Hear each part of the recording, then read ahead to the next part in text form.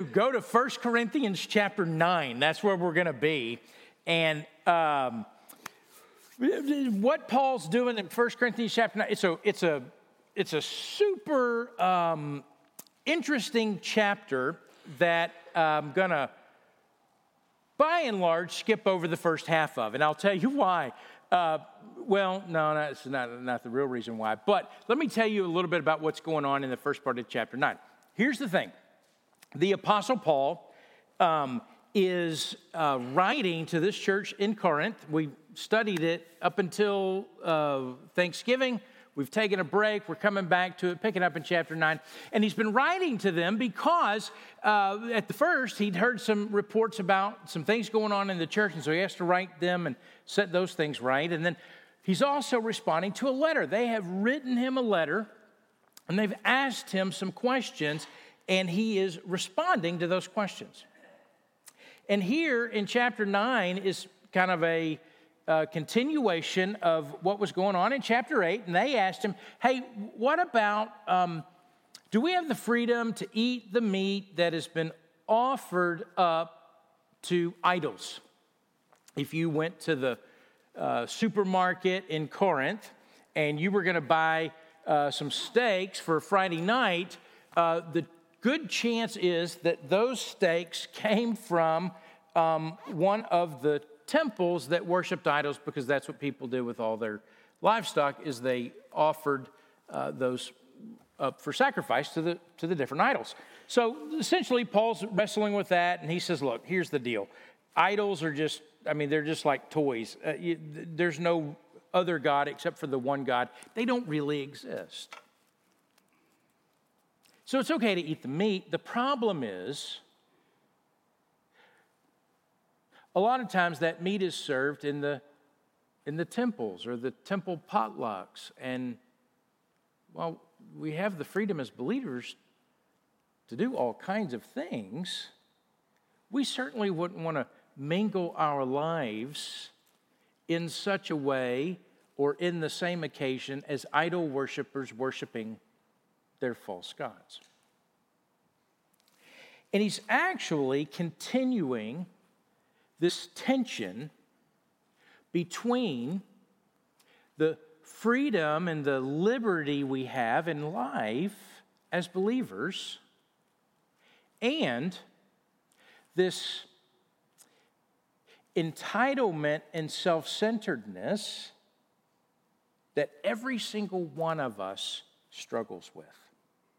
And so this is what's going on in chapter 9. That's kind of the big picture. Now, how Paul presents it is this way. The first 14 verses are Paul in a rant against the Corinthians. They have been questioning his apostleship. And so he's going to use 14 rhetorical questions. So if you want to know,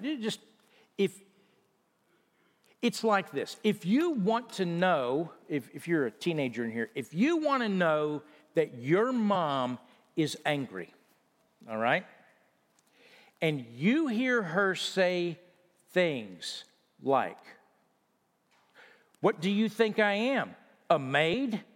Who do you think's going to pick this up? If she's asking rhetorical questions like that, and she does 14 in a row, she's ticked off, all right? And that's what Paul's doing. Just look at real quick with me, just to get a flavor of it, beginning in verse 1 of chapter 9. Am I not free? Am I not an apostle? Have I not seen Jesus our Lord? Are not you my workmanship in the Lord? If to others I am not an apostle, at least I am to you, for you are the seal of my apostleship in the Lord. This is my defense to those who would examine me. And then he's going to give a defense. 14 times he's going to ask this rhetorical question, and you're supposed to go, Paul, I'm sorry, you're right. Although that's not what they do. Now, how Paul's going to explain his apostleship. If you were an apostle, the Apostle Paul, and you were having to defend your apostleship, you want to address the issue that's being criticized, and that's what he's going to do. So let me tell you what that issue is really quick, and then we're going to move past it.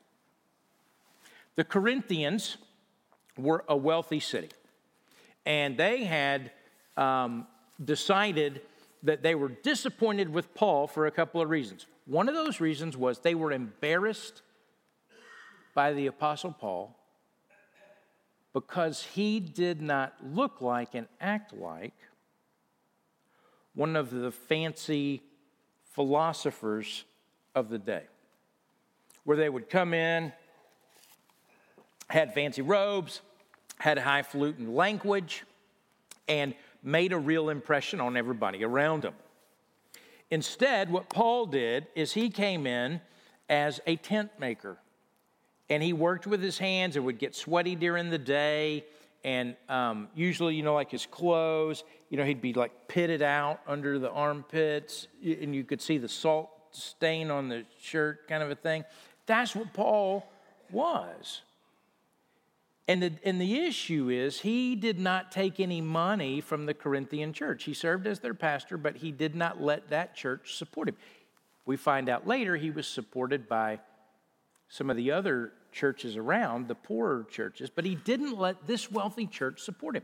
And he says, and they were mad at him about it. And they said, Paul, maybe you're not even really an apostle if you're not going to take any money for this deal. Maybe you're not like everybody else. Maybe there's something deficient in you. And so they begin to hammer him. And he turns around and he says, look, just so we're clear, I am an apostle. I saw the Lord Jesus on the Damascus Road in Acts chapter 9, which, as an aside, this could totally upset you, and that's all right. It's not the only thing that will upset you this morning.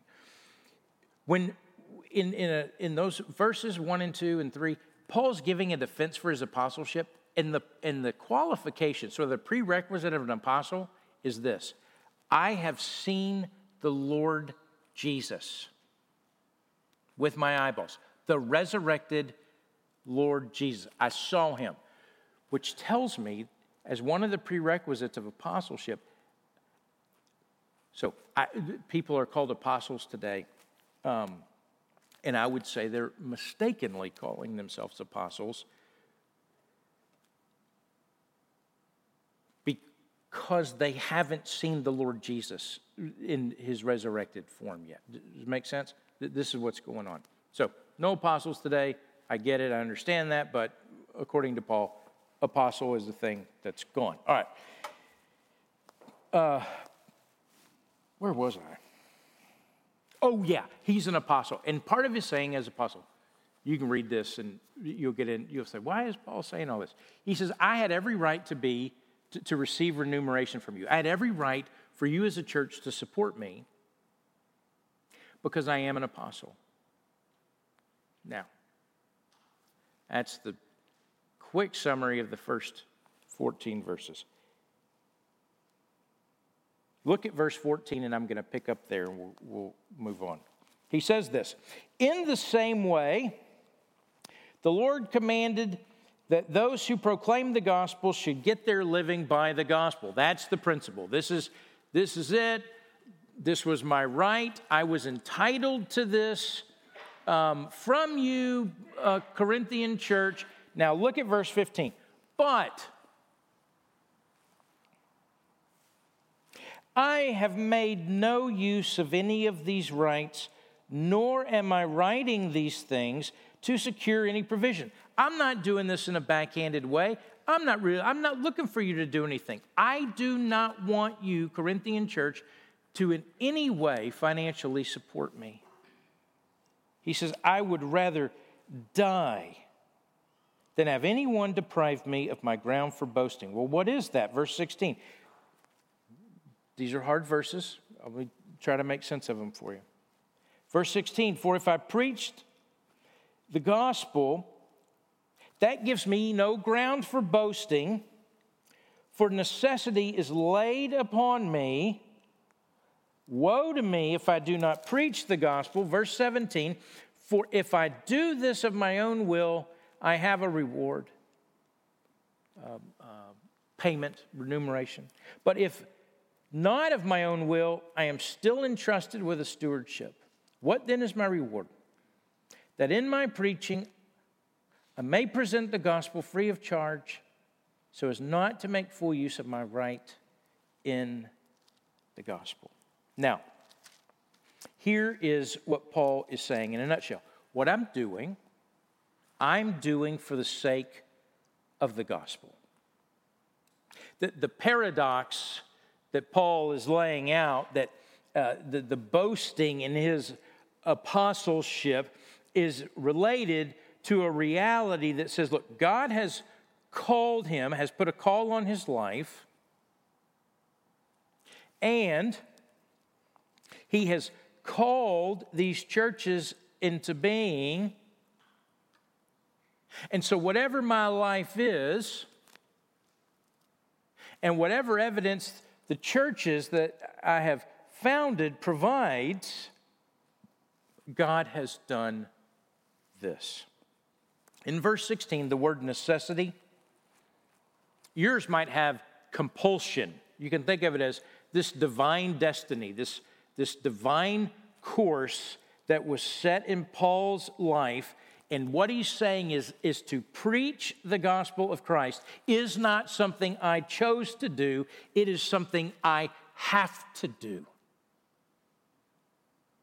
Paul's saying, look, I didn't look around. I didn't take one of those Ames tests when I graduated high school to find out what I would be most suited to do. That's not how I chose what it is that I'm doing. I'm doing what I'm doing because of the divine call on my life, the divine destiny of my life. I cannot do any other thing. There is a necessity about it, a compulsion about it.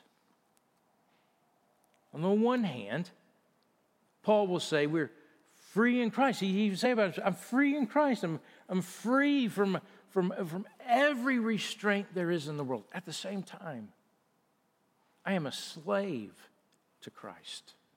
Enjoy.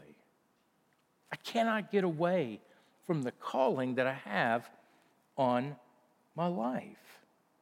And in fact, verse 17, what he means here in verse 17 is that, look, if I was doing this, like if I decided to do this, and this was my own will, and I had a choice, and it was between I could do this or I could be an apostle ministering the gospel, and I chose apostle ministering to the gospel, well, it would make sense. I might have chosen that so, I could make a living. This is how I would get paid and all that. Here's the thing, though. I didn't choose this. And it would make no sense for me, Corinthians, to create an obstacle in this setting. I don't want you to support me. I want you to know, he says. Now, let me make clear. I'm not saying this. The Apostle Paul was saying this about himself, all right? It's a joke that did not land. It didn't land first hour either, all right? I think somebody came up after this and was like, are you all right? And I'm like, I don't know. I'm feeling weird this year, It's a Happy New Year, all right? Paul is saying, look, money was a weird thing with the Corinthians. That's how they bought power. That's how they and Paul says, look, money's weird with you. Money's not going to be in the mix. I don't want anything to hinder the gospel. I want nothing that I ever do with you, Corinthians, that would in any way interfere with you hearing the gospel. Because if I never got paid a dime, ever, none of my needs were met, and I lived in poverty, and all these things, it doesn't matter. I would still preach the gospel because I have to. I'll just say as an aside, sometimes I have people who will come to me and say, man, I feel called to ministry. I feel like the Lord's leading me to do this. And typically, I'm a super disappointing person to come to with those conversations, because usually I'll say something some version of, man, that's really great, and I can tell that you're excited. So my counsel is this: if you can do anything else, go do that. There's a lot of reasons I think people choose to go into ministry, and I think a lot of those reasons are great. But the reality is, if you're looking at a calling into a lifetime of ministry, if you can do anything else, go do that. Because there's these challenges and disappointments and the difficulty of ministry. This is why the statistics of people that go into ministry is kind of abysmal, really. I think the last thing I read is 80% of seminary graduates within 5 years aren't in the ministry anymore. That's not very optimistic. And so you've got to feel this burden, this calling, like, I can't do anything else. This is the burden on my life. And that's part of what he's saying there. Now, let's get into something that's a little familiar. Pick with me up in verse 19. Here's what he says. He says, for though I'm free from all, and he's picking back up from verse 1 when he said, am I free? And here's the answer. Yes, I am free. For though I'm free from all, from everything, from all hindrances, from every influence, I have made myself a servant to all that I might win more of them. It's a very interesting thing that Paul's saying in a very interesting way. He says, look, I'm free from everything. I'm free from your expectations. I'm independent from your, I don't need you to meet my needs, all these things. I'm free from everything. But yet, here's the thing. In my freedom, in my liberty, in all of this, I have turned around and made myself a servant to you, a slave to you. Everything I'm entitled to, I've set that aside because I have chosen to care about you more than I care about myself. That's how he starts the whole thing. He says, look, Christianity, there's a lot to know about Christianity, but the heart of Christianity is not knowledge. In fact, knowledge will puff you up. The heart of Christianity, it's grounded in love. Love for God and love for one another. And Paul's saying, look, I've taken all my rights, all my entitlements, everything that's mine, everything. And I've set that aside for your sake. And so while the first, 15 verses of this, Paul's talking about how as an apostle, he has the right to be supported by the church. That doesn't apply to very many of us in here. None of us are apostles. But here, this idea that the gospel has so transformed me, it has so changed my life, it has so gotten a hold of me, that the weight of everything that God has done, it weighs on me, and man, I can't get away from it. And what it means is that I would set aside everything I am owed, rightfully, or even the things I think I'm owed. And I would set that aside for the sake of the people around me. And this is not a new thought for Paul. In fact, in almost every letter that Paul writes to the churches, he includes this principle. Philippians chapter 2 being the chief of those. Now, for though I'm free of all, I've made myself a servant to all, that I might win more of them. How does that look? Look at what he says. To the Jews, I became as a Jew in order to win Jews. To those under the law, I became as one under the law, though not being myself under the law, that I might win those under the law. To those outside the law, I became as one outside the law, not being outside the law of God, but under the law of Christ, that I might win those outside the law. To the weak, I became weak, that I might win the weak. I become all things to all people, that by all means I might save some. I do it all for the sake of the gospel, that I may share with them in its blessing. In answering the question, am I free? The answer is yes, Paul, you are free. Paul answers it by saying this: yes, I'm free, but freedom's not my goal. The salvation of others is my goal. That my life would be an output, that the overflow of my life would be the gospel into other people's lives.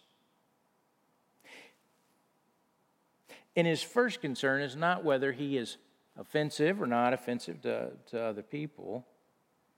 It's whether the gospel itself has a proper hearing. In my freedom, I've become a slave to everybody. Now listen to this. In my freedom, I've chosen to be a slave to everybody. Now, that's not because Paul's insecure. It's not because he's a pushover or a people pleaser or one of those kinds that hates confrontation, so he just lets others have their way. That's not it. He's done that because of the gospel. Listen, I know a lot of nice people, a lot of deferent people, whose posture towards people is, to do everything to be unoffensive, but that has nothing to do with the gospel. It's just a different kind of self-preservation. It's not how Paul approaches it.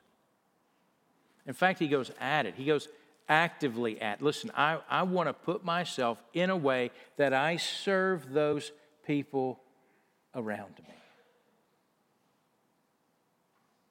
The gospel never changes.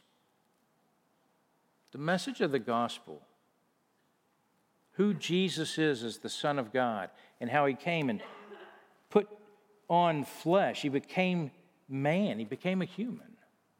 And not only that, he ended up becoming our sin. He became my sin. And then he died a death that I deserved. Was laid in a grave I should be buried in. But the great difference, the great victory is that 3 days later, he rose from the dead. He conquered death. I mean, we say it so often in the church, we don't ever really stop and think about it for a second. But you could drive home today. Chances are you'll pass by a cemetery. You could pull in, walk up and down the grave plots, the headstones. Stand there. Bid someone to come forth out of the ground. And it will not happen. There is only one that has ever conquered death, that is Jesus. Rose from the dead. And he offers us that same life. So that when he returns, we will rise. We will be resurrected. We will have new life in new bodies forever as believers. That's the gospel. And Paul says, man, everything I do in my life, I want to do that for the sake of the gospel in other people's lives. The thing is, here's what we typically do. We notice when we have conversations or we have encounters with people, or even people we've been friends with for a long time, and the deal, it's easy to notice how somebody's different from us, or has a different way of doing things, or what. And usually our aim becomes to interact with them like we're some new host on an HGTV show, some extreme makeover host. And so I'm going to do everything I can to fix you, to make you like me. So that you'll wear the clothes I wear and listen to songs I sing and use the language I listen to. And so we want to kind of clone ourselves as people in the church. And that is not Paul's way. He says, man, I want to enter the world and encounter people where they are for the sake of the gospel. I'm going to make myself a servant to them. Let me give you an example of this.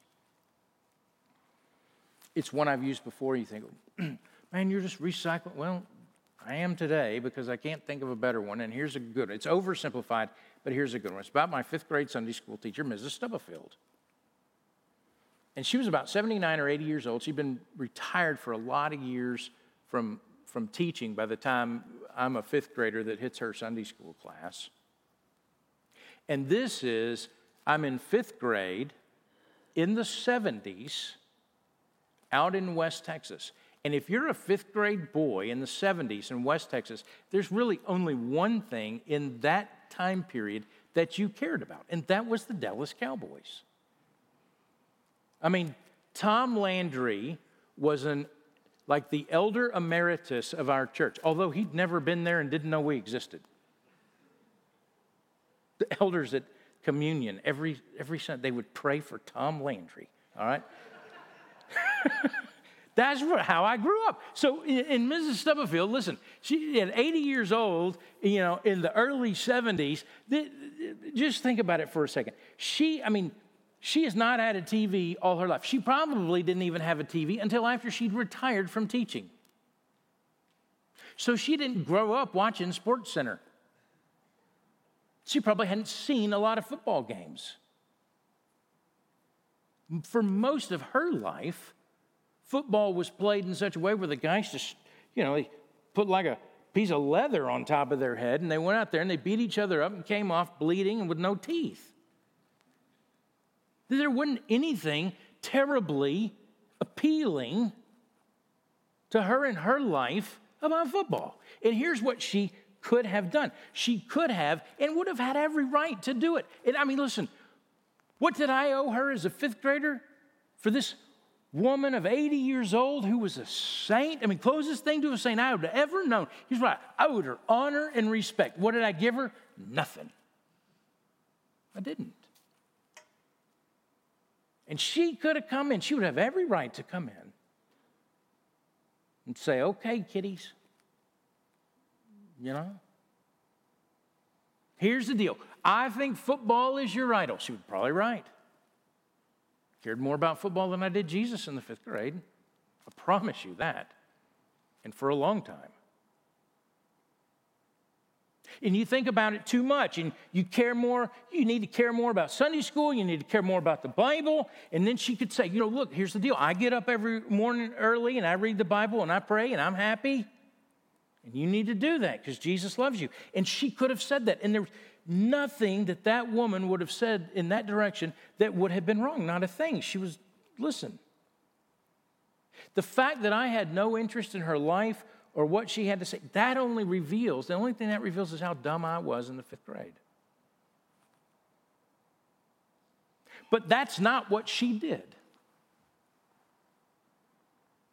And I tell the story because I want you to think about it for a second. This is a woman who's 80 years old who is owed honor and respect. It's what she's owed. And never once did she demand what it was she was entitled to. Not once. Instead, you know what she did? She started watching football. Not for herself. She did it for me. She made herself, at 80 years old, a servant to me. Can you believe it? Mrs. Stubblefield, who was entitled to honor and respect, and yes, ma'am, no, ma'am. And if I'd had half a brain, I would have listened to every word she'd said. But she never demanded that. Instead, she became a servant to a 5th grader. To the lost, pagan, 5th grade Dallas Cowboys fan, I became a Dallas Cowboys fan that I might win him. Do you see how radical that is?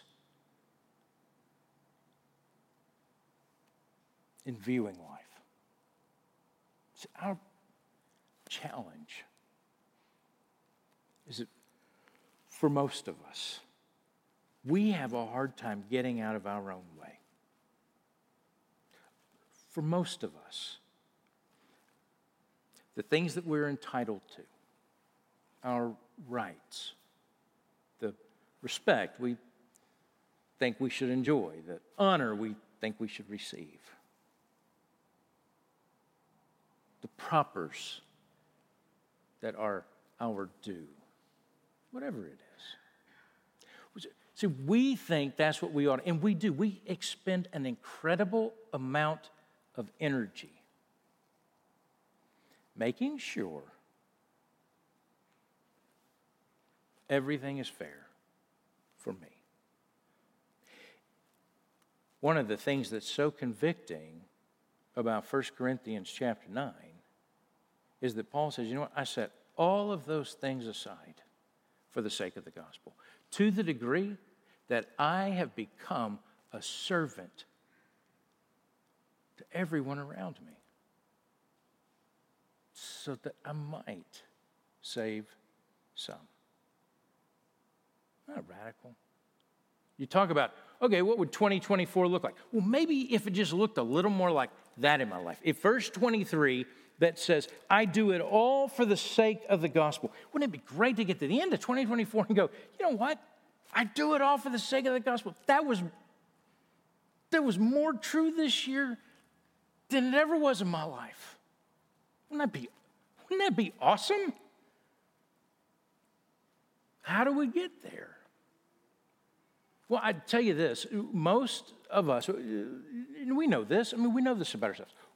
We kind of are in a slumber, aren't we? We're in the routine of our lives. We go day to day. We encounter the same kinds of, the same people every day, every week. All that. We can't even hardly see the people in our life, the people that God has put in our life, the harvest in front of it. It's so hard for us to even see those things. And so, because of that, you know what we don't do enough of, if at all? And the statistics would bear out that very few of us as a church do what I'm about to talk about. And that is initiate and have spiritual conversations with somebody else.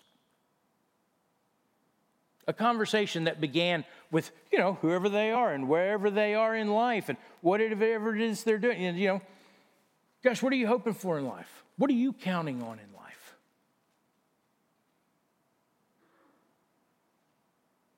Hey, what was the most meaningful thing that happened to you in the last year? Where we get under the surface of life and begin to engage people at the level of their heart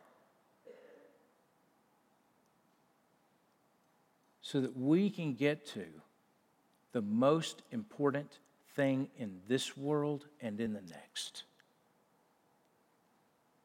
And that is what God has provided us through his Son, Jesus Christ. And a lot of times those conversations,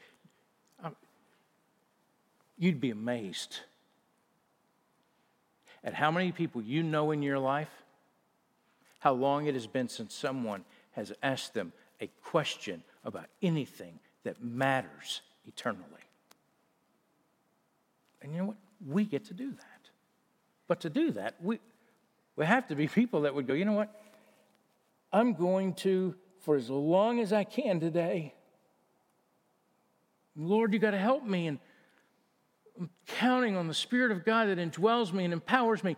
That I want to get through as much of my day to day, and I would care not about me, but about those that are around me. And then when we find ourselves at 2 o'clock in the afternoon, having fallen back into that slumber of self-entitlement and all that stuff, would the Lord snap us back out of it? Here's another way you can do it. Hang around. And good night. It's already lunchtime. So hang around for the Amazon meeting today. Go to the Amazon or to some other mission trip or sign up for the Perspectives class. Something that shakes you awake. And listen, It's great. Go to the Amazon. I think it's great. You'll really be an encouragement to those people for the week you're there. You really will. I mean, no doubt about that. Here's what it'll do. It will absolutely transform how you live for a little while when you get back. It'll change how you see everything. And we need that. We need to be stabbed awake. That my life is not about me. It's about loving God and loving those around me. It's why some of you are bored to tears with Christianity. You think, man, what am I doing? I'm just going through the motions. Well, you probably are. But the problem is you've spent too much time looking at yourself. And you're missing this field, this harvest that's all around you. That with a question, with a thoughtful afternoon or a time over a cup of coffee and wading into with another person eternal questions, it'll change everything. Change everything. All right, I'm done. I'm out of time. Let's pray.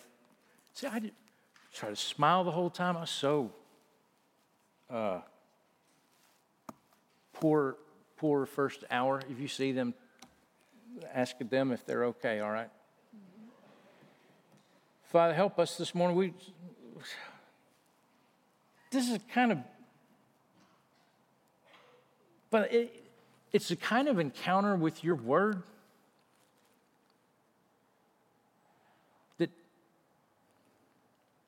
that I pray we wouldn't get over very soon. Father, I pray you'd wake us up from the slumber even this morning in our life. And Father, I know that there's so much going on in life, and to hear these words feels like, oh, it's just another burden, just another thing I have to do that I'm not doing or that I'm going to fail at. And Father, I pray you'd take all of that away and that you'd replace it with just the joy that you have promised of a life lived when we love you well, we love those around us well. Show us how to let go of so much of the things that we are clinging to that are just a distraction. So that, Father, we wouldn't miss a 1 Corinthians 9:23 kind of life where we'd say, I do it all for the sake of the gospel, or at least I want to. And so, Father, help us to not miss those opportunities.